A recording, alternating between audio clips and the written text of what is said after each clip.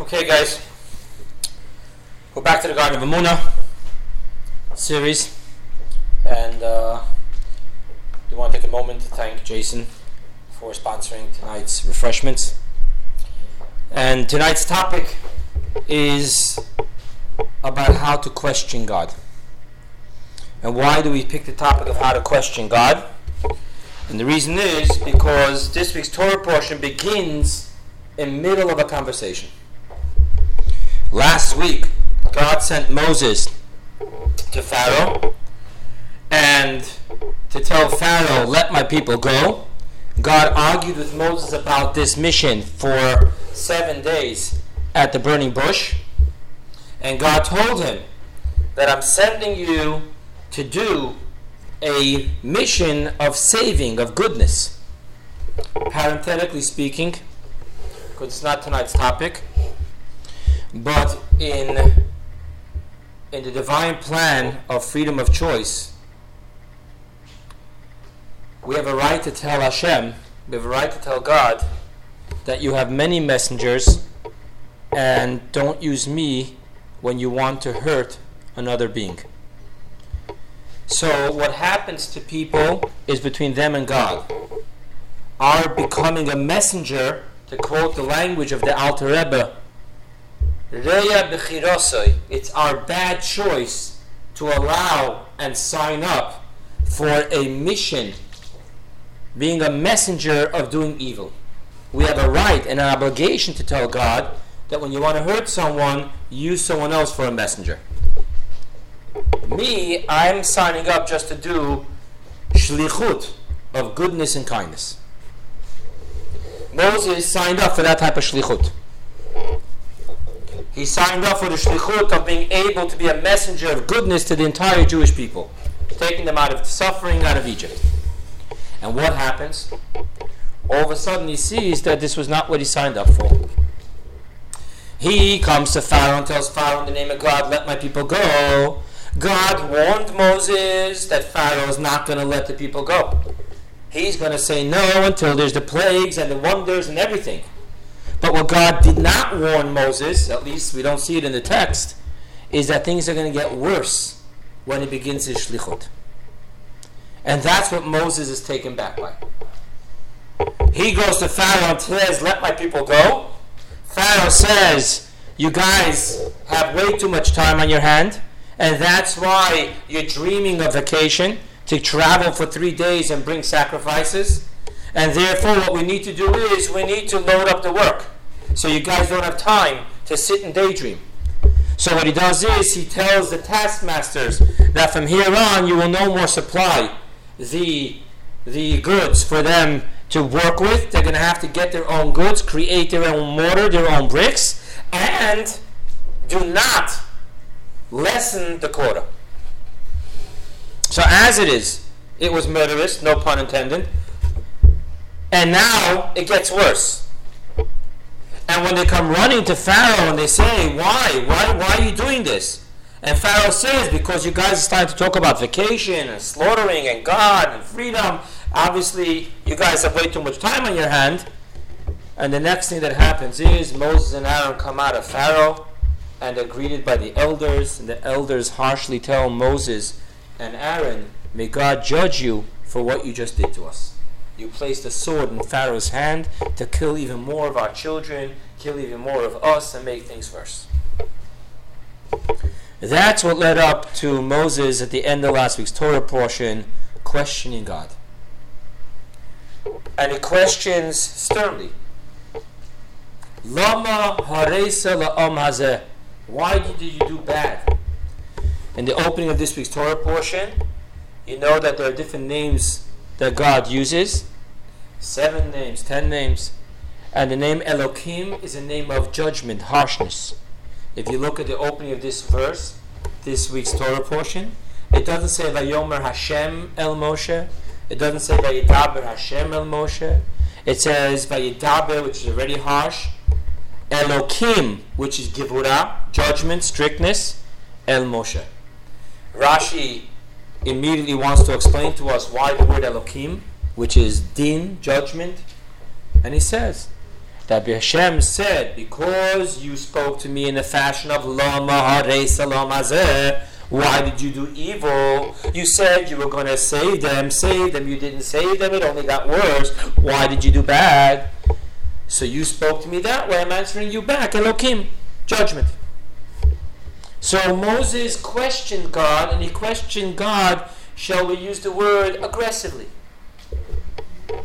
Let's talk about some other things we know in history. Who else argued with God, questioned God?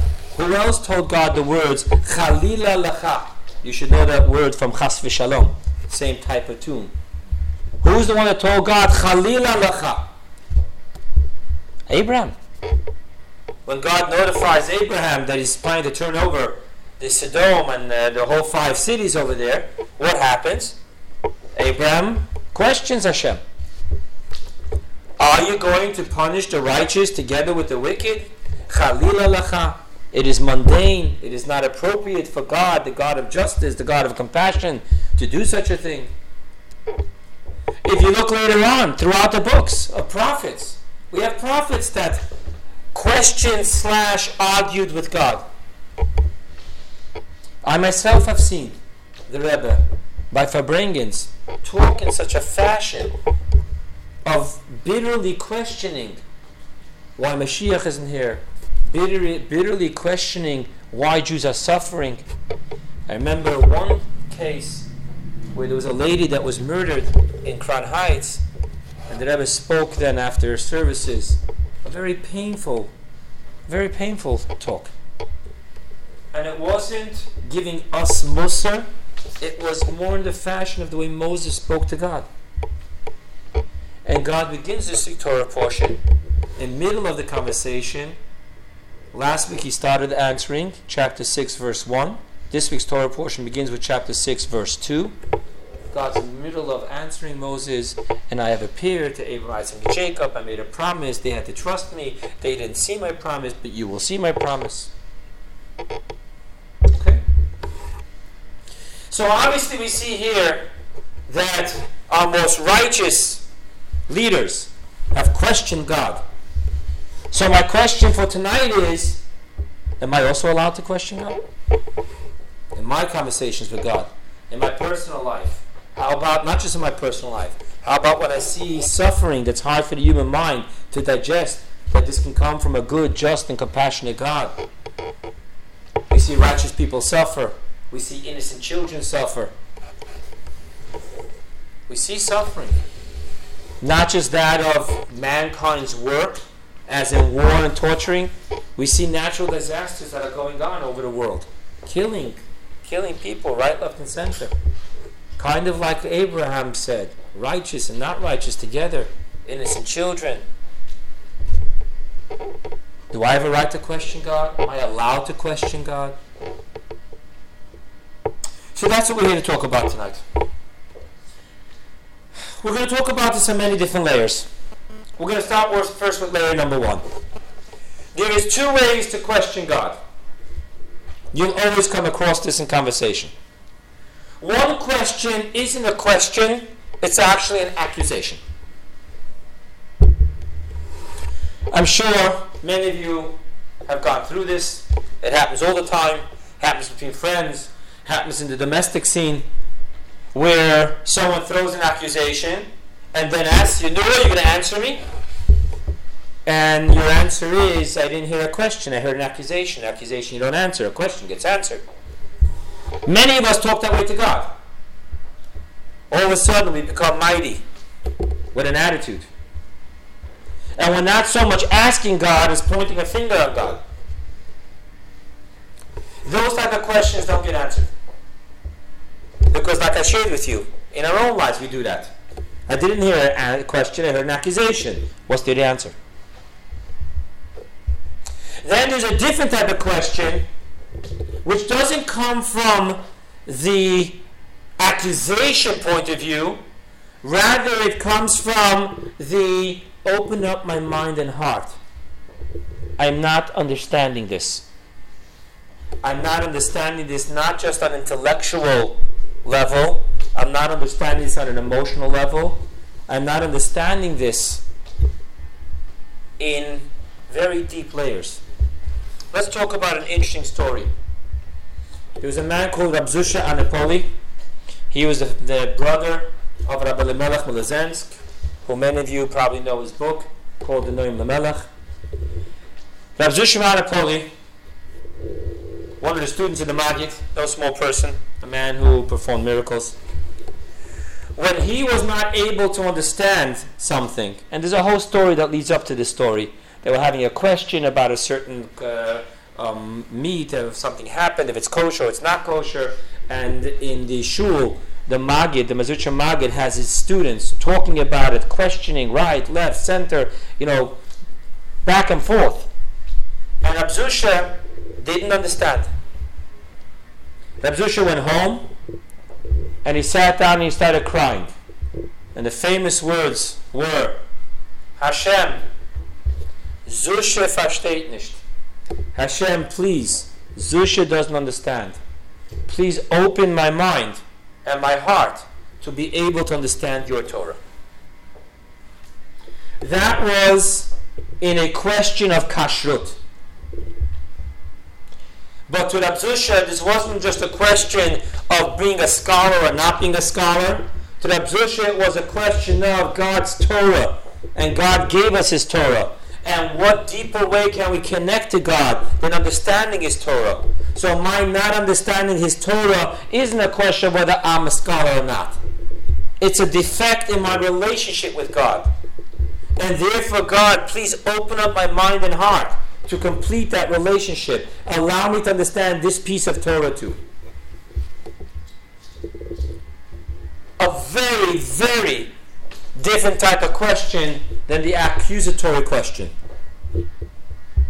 The question of pointing the finger at your brain, pointing the finger at your heart, and telling Hashem, okay, let's start with the foundation.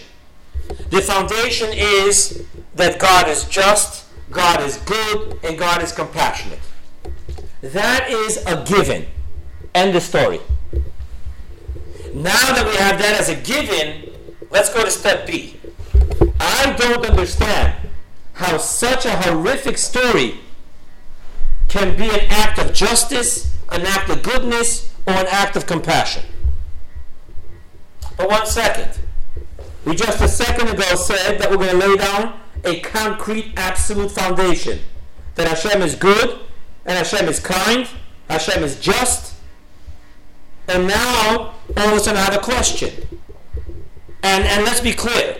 Let's not get into the issue, does God make war, does man make war? Let's talk about the tsunami.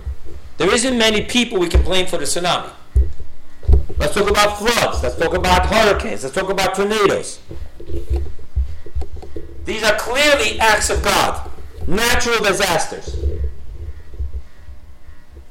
And there's no way that my mind can appreciate more than that. I don't think my mind wants to appreciate that could be an act of justice, an act of compassion, in 7 seconds flat, tens of thousands, or let's up the numbers, just completely dead in a moment, destroy the city. And then we come to God and we ask the question.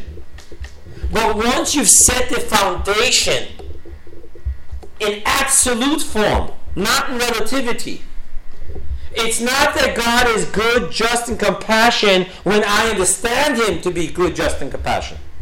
That's not what the absolute concrete foundation said. It isn't that today God's good because I understand everything God did today is good. Tomorrow something, God forbid, is going to happen and God's no more good because I don't understand that God's good. So my approach is that God is good, God is kind, God is just, God is compassion. There is no way that Avrohom, as he stands today, can even entertain the thought or the desire to understand that these horrific situations are good, just, and compassion. And I have a question. But once you've set the absolute foundation, taking God out of being the product and creation of my judgment, God and what God is absolute. My understanding is a process of relativity. What I didn't understand today, I do understand tomorrow.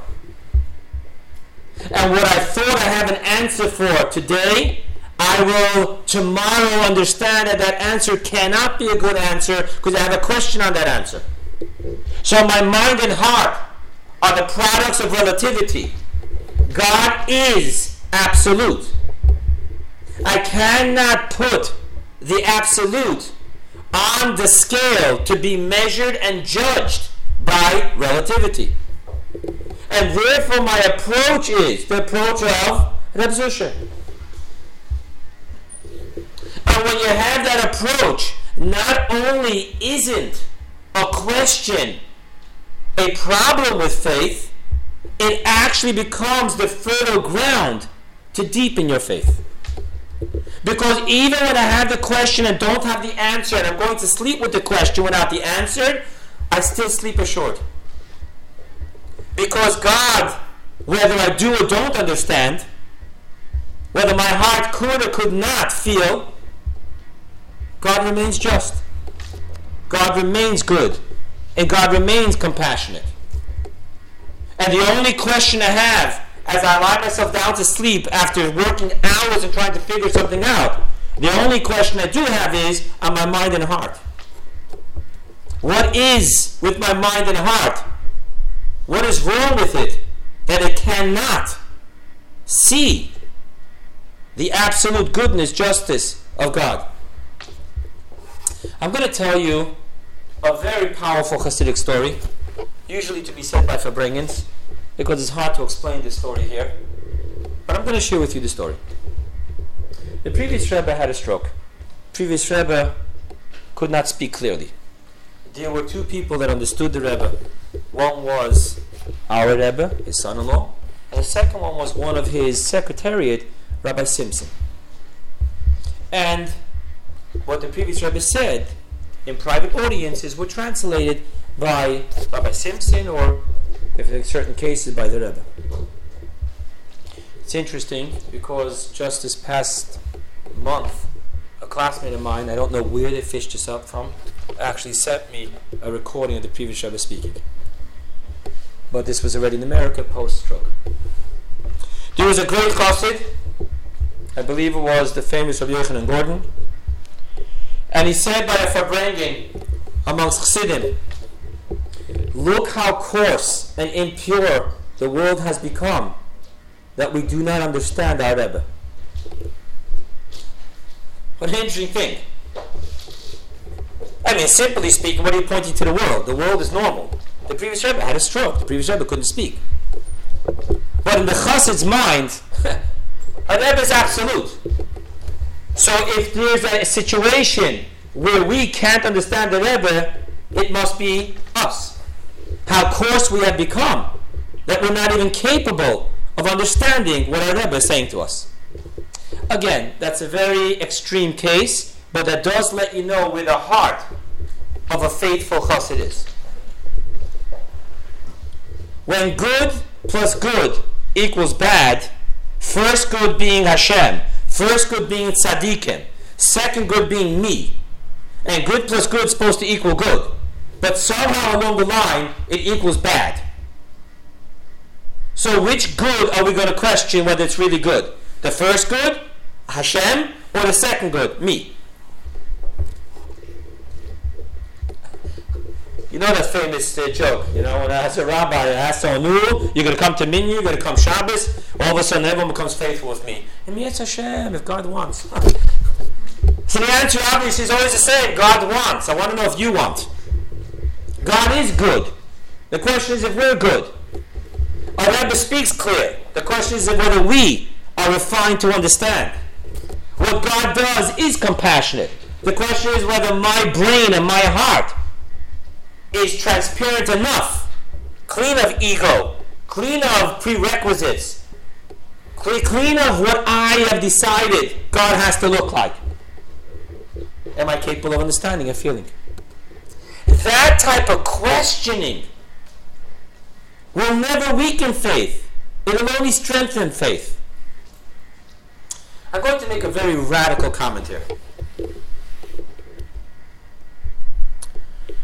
Many times, people come with a whole story that the reason why this marriage is going to have to be, God forbid, dissolved is because of religion. One became religious, the other one not religious, and it just can't be together, and the kosher, the mikveh, the whole 9 yards. 44 years old. I am yet to find a relationship that was dissolved because of religion. I will tell you that when there's other issues, one of the great finger pointers is religion. But those who are menschlich, and those who know how to get along, I'm yet to find in those families religion caused divorce. I know a family, a blessed memory, I know a family that was in Venezuela. She wore a sheitel. She was Shomer Shabbos. She was one of the only, God should bless her. She's one of the only 2 families that yeshiva was ate by. And the husband was a doctor, got into his car Shabbos morning and drove to work. And I wish upon all of us the type of marriage and respect and love that they had for each other. Amazing. I want to become a little more extreme what I'm about to say. There are many Jews, and by the way, I completely am taking Holocaust survivors out of what I'm about to say. They're not part of what I'm going to say. Outside of that, so many people talk about how they don't get along with the faith because how can they believe in such a God and how this and how that. A more sensitive issue to me personally. I've heard a lot of things from young Lubavitcher boys about what happened to them post 1994, the 3rd of Tammuz, when they ever passed away. I wanted to say again, I'm yet to find a person that left religion because of something God did without prior issues.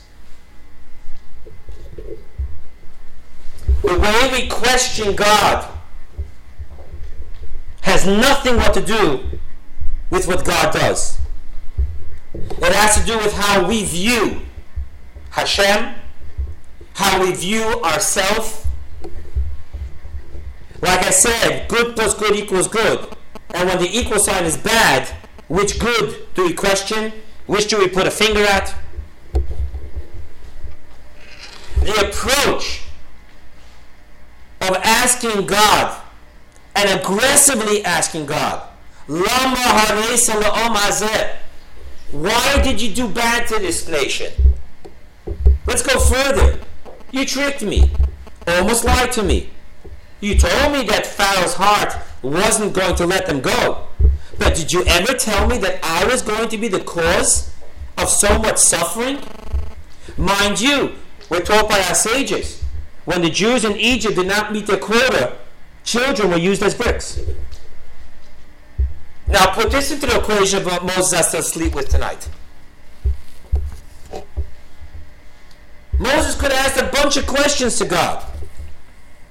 And yet, as he left Pharaoh's palace, and as the Jews attacked him, do you think for a moment Moses was wondering whether he signed up to the wrong religion, talking to the wrong God? Do you think for a moment Moses, on a faith level, questioned God?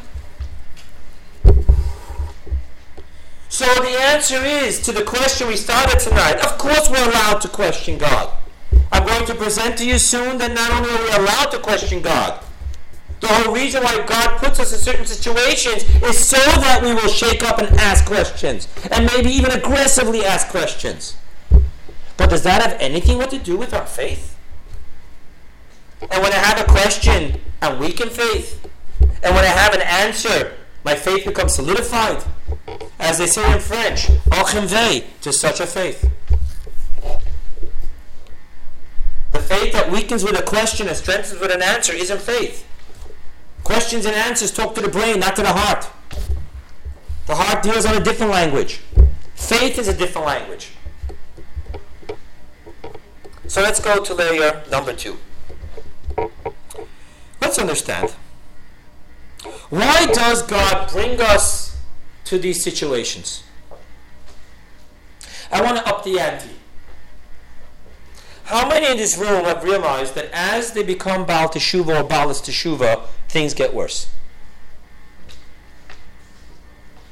How many times do we realize that now the question gets even bigger?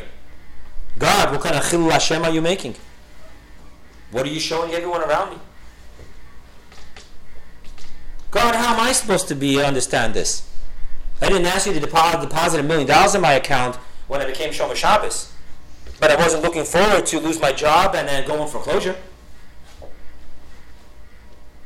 I mean, I heard the rabbi when I was there at the party, the first Purim party, drinking away. I heard somewhere in the background him saying, in the name of God, and if in my statutes you shall walk, I will give you goodness. What happened to me?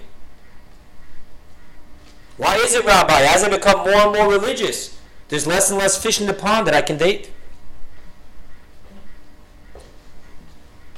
So why does Hashem put us in these situations? Why does Hashem put us through the situation where if we do allow ourselves to think and feel, if we don't think that religion is all about suppression of my questions, which I presented tonight, the last thing religion is a suppression of questions. A question suppressed is not a question that doesn't exist. It's a question that's waiting to explode in your face. So if we're taught that we do ask questions, why does Hashem put us in situations where the questions we ask are so deep? It isn't like a Gemara question. Did I ever tell you that story? Gemara says in Brachas, just like you make blessing for God on good things, so you bless God on things that are not good. No.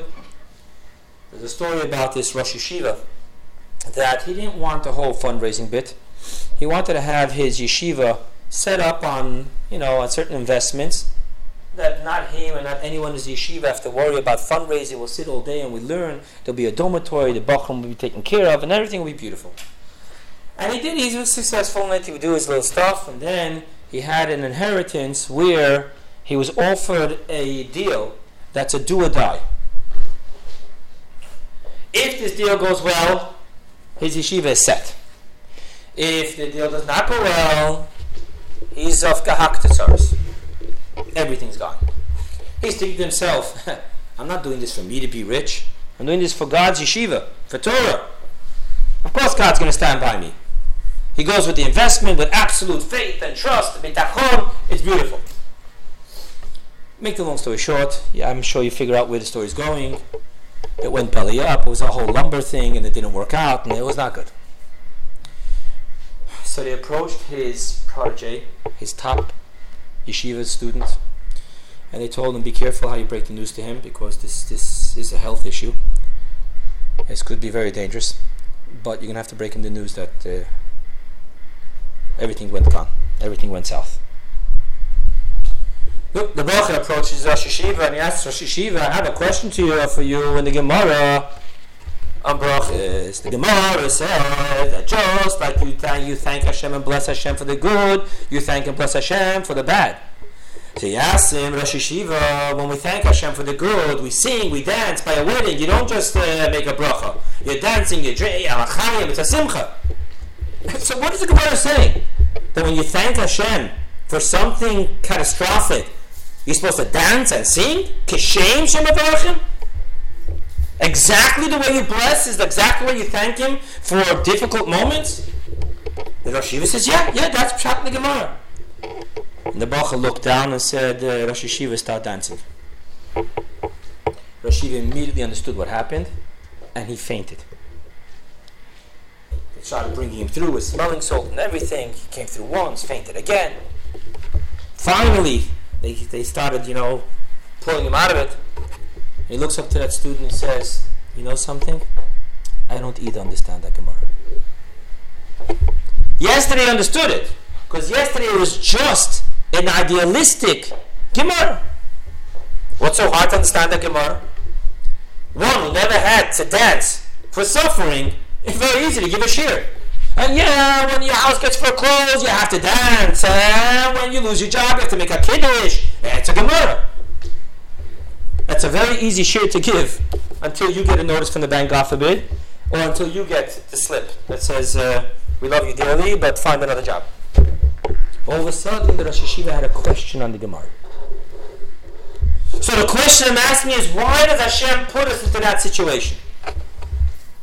Why? The answer I'm going to suggest here is an answer that we all know about relationships. Relationships that only had good moments are fragile relationships. Because when things are good, we don't need to dig deep, and I have not yet met the person who digs deep when he doesn't have to. We're just like plants. The verse says, Ki Adam Eitz HaSadeh. It's a question actually in the verse, but we read it, our sages read it as a statement. For man is like the tree of the field. The trees, the best thing that can happen in agriculture is that when the little plants begin their life, weather should be rough, because then they're forced to dig deep roots. But if we plant when things are good, and therefore the trees don't, as they're growing up, they don't dig deep roots, what ends up happening is that later when the weather gets nasty, they don't have the strength to withstand. Because good times does not push us, and if we're not pushed, we don't go deep. It's only when relationships get bumpy, when we need to question, when we need to stop and think, when we need to go ahead and make this balance sheet of assets and liabilities and question whether we want this relationship. We need to search in the relationship. It's those situations, those painful situations, that push us out of laziness, cruise control, and make us dig deep roots. It's in those moments when we struggle with what Hashem is doing to us that we define a deeper relationship with Hashem. And I want to go back to what I said before. I am yet to find a marriage that was dissolved, really dissolved, because of religion, and I'm yet to find a person who walked out on God because of something God did to him, without any prior issues from their own side. So when you have that healthy foundation, and Hashem says, this boy or this girl has been living a little bit in cruise control, let's wake him up a little bit. Let's put a little bump in the road for them. And when you hit that bump, if the foundation that you have as a Yid, your faith, your trust in God, is real, not lip service, then what will end up happening is that these bumps in the road will only wake you up and create a deeper relationship. So what I'm suggesting today is that when we have issues which begets of us, not to suppress our feelings, not to suppress our questions, we need to ask questions. We need to ask aggressive questions. Why did you do bad to this nation? And it begins with a preface. You promised to save them. Save them, you didn't save them. You made it worse. Why did you make it worse? You promised me that if I return to you, God, you would take care of me. Ever since I've turned to you, things have gotten worse and worse and worse. And when we ask these questions, but we ask it from the right perspective, realizing that good plus good equals good, and if it equals bad, it's the latter good, i.e., moi, that I'm going to question. What am I not getting here? What am I not seeing here? What seed of depth, of goodness lies within this if I can just crack and dispose of the shell? I want to repeat that last sentence. What depth and goodness lies within the situation if I'm just capable of cracking and disposing of its shell? That's what faithful questions, aggressive questions do. They allow me to know that what I'm seeing is the shell, and I need to crack the shell to get into the goodness and fruit that lies within. So Hashem puts us in this situation so that we're forced to go to a deeper level. That song that we sang, Ani Mamin, won't work now. We need more than a song here. We need to really sing it, not from the lips, from the heart. I need to really ask myself, all the times that I spoke about faith and trust, is it just paper thin? Or is there flesh beneath it? I'll never know until I'm forced to know. I've shared this with you before, I'm going to share it again. It is impossible to learn how to swim on dry land. And it's very scary when you first go into the water knowing that you don't know how to swim. I want to go to the next level.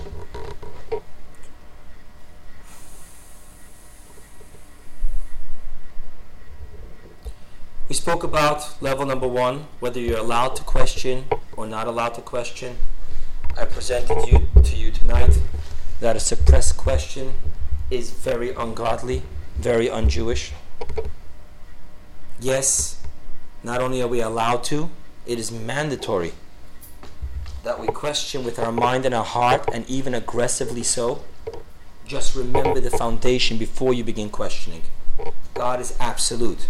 He doesn't go from compassionate to not compassionate as you question and answer. God is, to quote last week's parsha, I am what I am.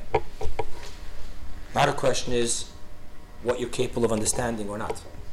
God's not changing with our questions, and He's not changing with our answers.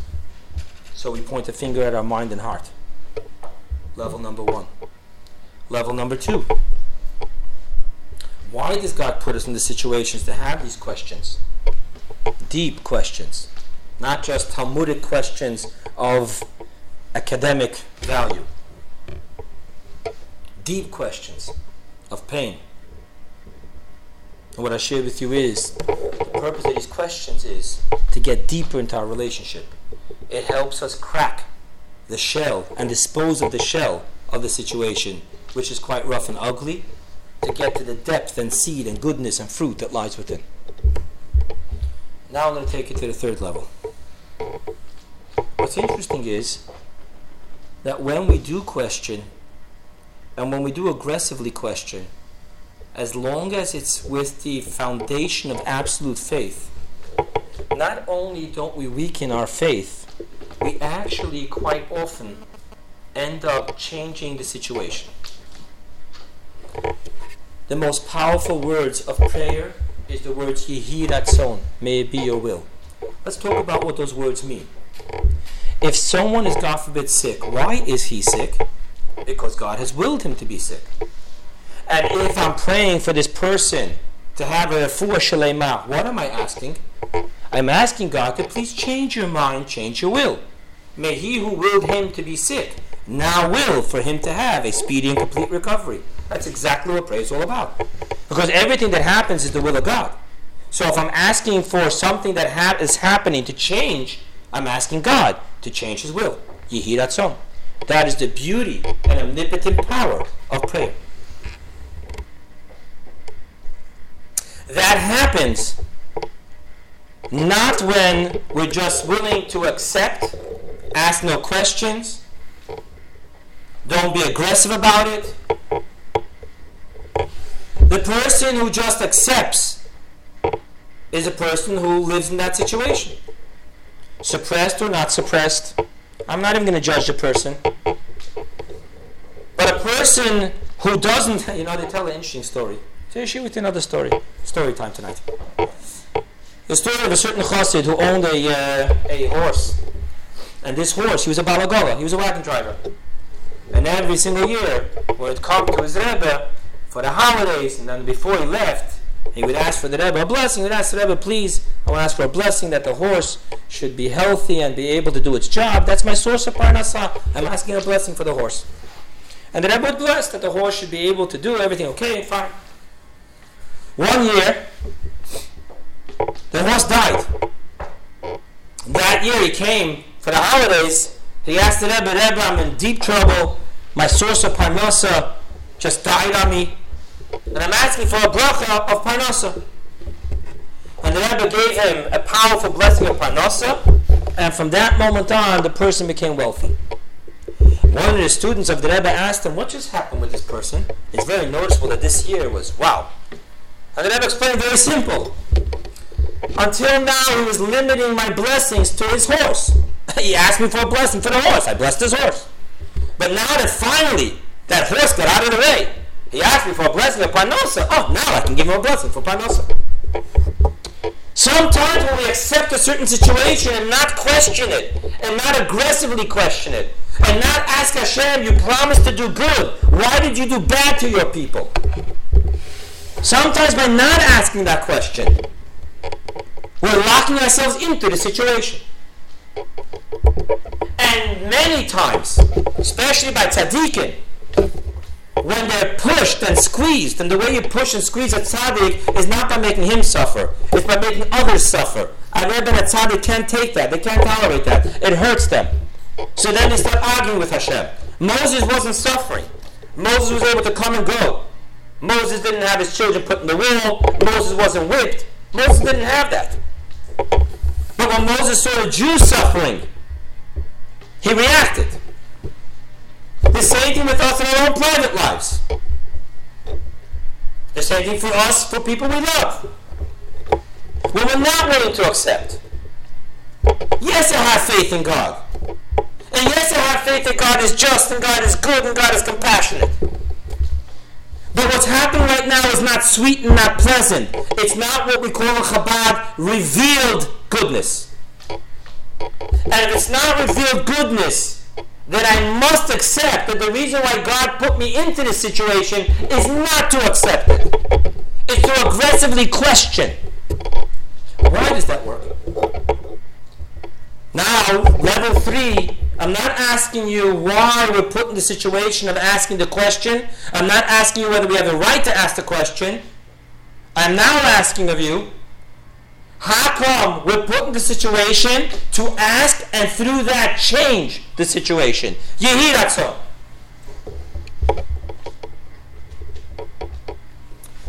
And here's what I'm going to share with you. Our relationship with God has layers.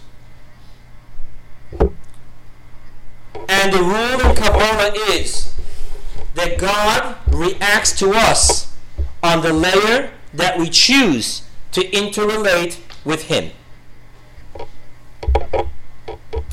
When I am only willing to be involved with God and allow God into my life on an emotional level, a feel-good level, to quote what I've told my teachers and what so many people have told me, when I feel it, I'll do it. Okay, if that's the rules of the game that you want to play with God, okay. That's the rules. It's a two-way street. When I move up a notch, and it's not about what I want or don't want, it's what I know is right and I know is not right. I've moved it up from the feeling to the intellectual. I'm going to learn and I'm going to stand. I'm going to understand, and when I understand, I'm going to act. But when I'm put into a situation where my logic just cannot accept it, then over there I can't relate to Hashem. I mean, after all, Hashem wants me to use my Kepler. He gave me a brain for a reason. So when it makes sense to me, I want to even go further. When it makes sense to me from a Talmudic approach, I really believe that the Talmud's telling me that this far you don't have to go. Where does it say in the Talmud that I have to move out of New York? I move to Florida. I have kids, I have responsibility. I could have presented a Talmudic approach that is probably prohibited for me to have moved to Florida. know that in the summertime, because of lack of modesty on the streets, we all say Pirkei Avot, Ethics of Our Father. Every Shabbos a chapter. We brought down once a very great chassid from Michigan to Florida to bring with us in the middle of the winter. 2 minutes after he landed, he turned around to the rabbi that picked him up and said, Mir dachsich, as in Florida, daf mezogen Pirkei Avos a ganze Jahr. I believe that in Florida, you need to say Ethics of Your Fathers all year round. Not so simple to move into Florida. So if I'm only willing to serve God on the intellectual, what makes sense to me, fine.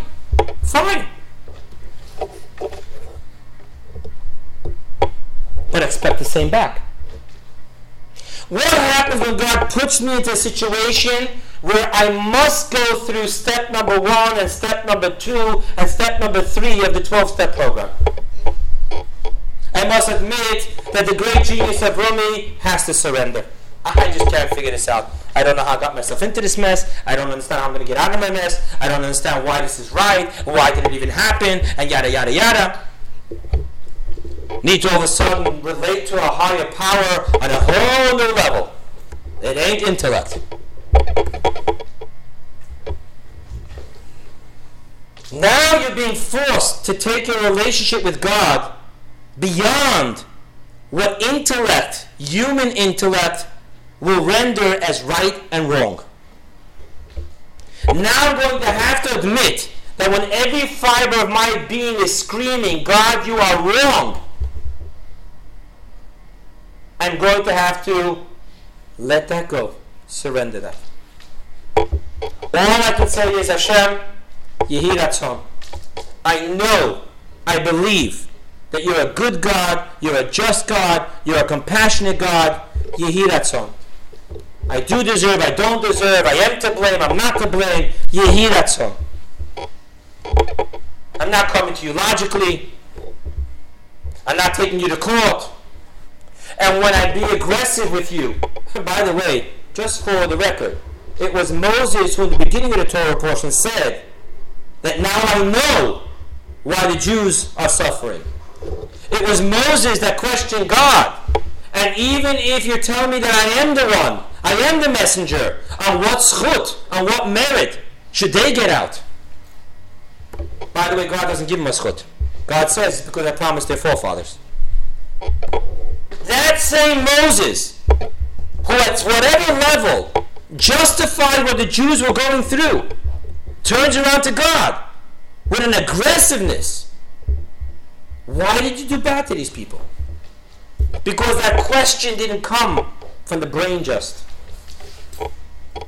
And when we're pushed that far to be able to give up, I want, I don't want, I feel, I don't feel. We're pushed even further to give up the I understand, I don't understand, it makes sense, it doesn't make sense.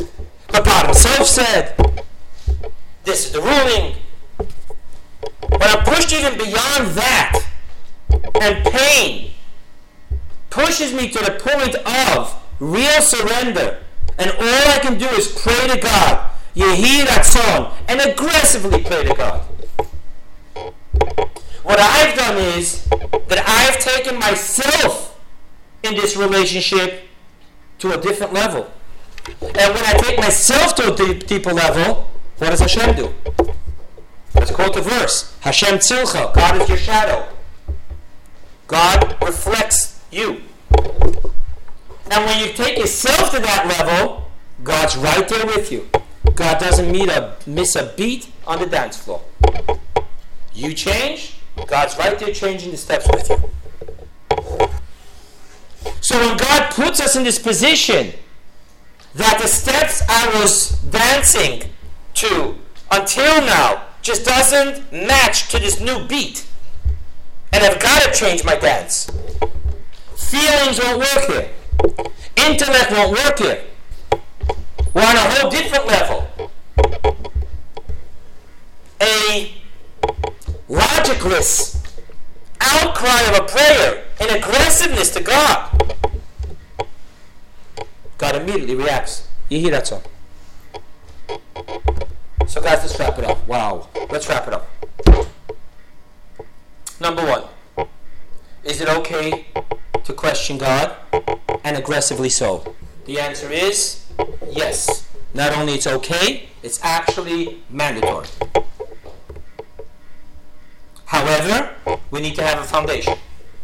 Before you begin with the questions of relativity, set the foundation of absoluteness. God is good, God is just, God is compassionate. The first good of the mathematical equation is absolute. The second good is relativity. So we're going to point the finger at ourselves, not at God. And we'll ask the question. Step number 2 that we spoke about today is, why does God put us in these situations where we have to ask these painful, aggressive questions? And the answer is, because that creates depth in our relationship with God. It's these questions which allow me to crack and dispose of the ugly shell and delve into the opportunity and the blessing and the seed and the fruit and the goodness that lies within. For ultimately, God is good, God is just. There's always going to be a seed and a fruit of opportunity and goodness there. Level number 3. And the question changes the situation. Yehi Ratzon. Because when I can't rely on my feelings, and I can't rely on my intellect, and I'm forced into a very deep relationship with God, an outcry, that creates Yehi Ratzon. And that's it for tonight, guys. Thanks.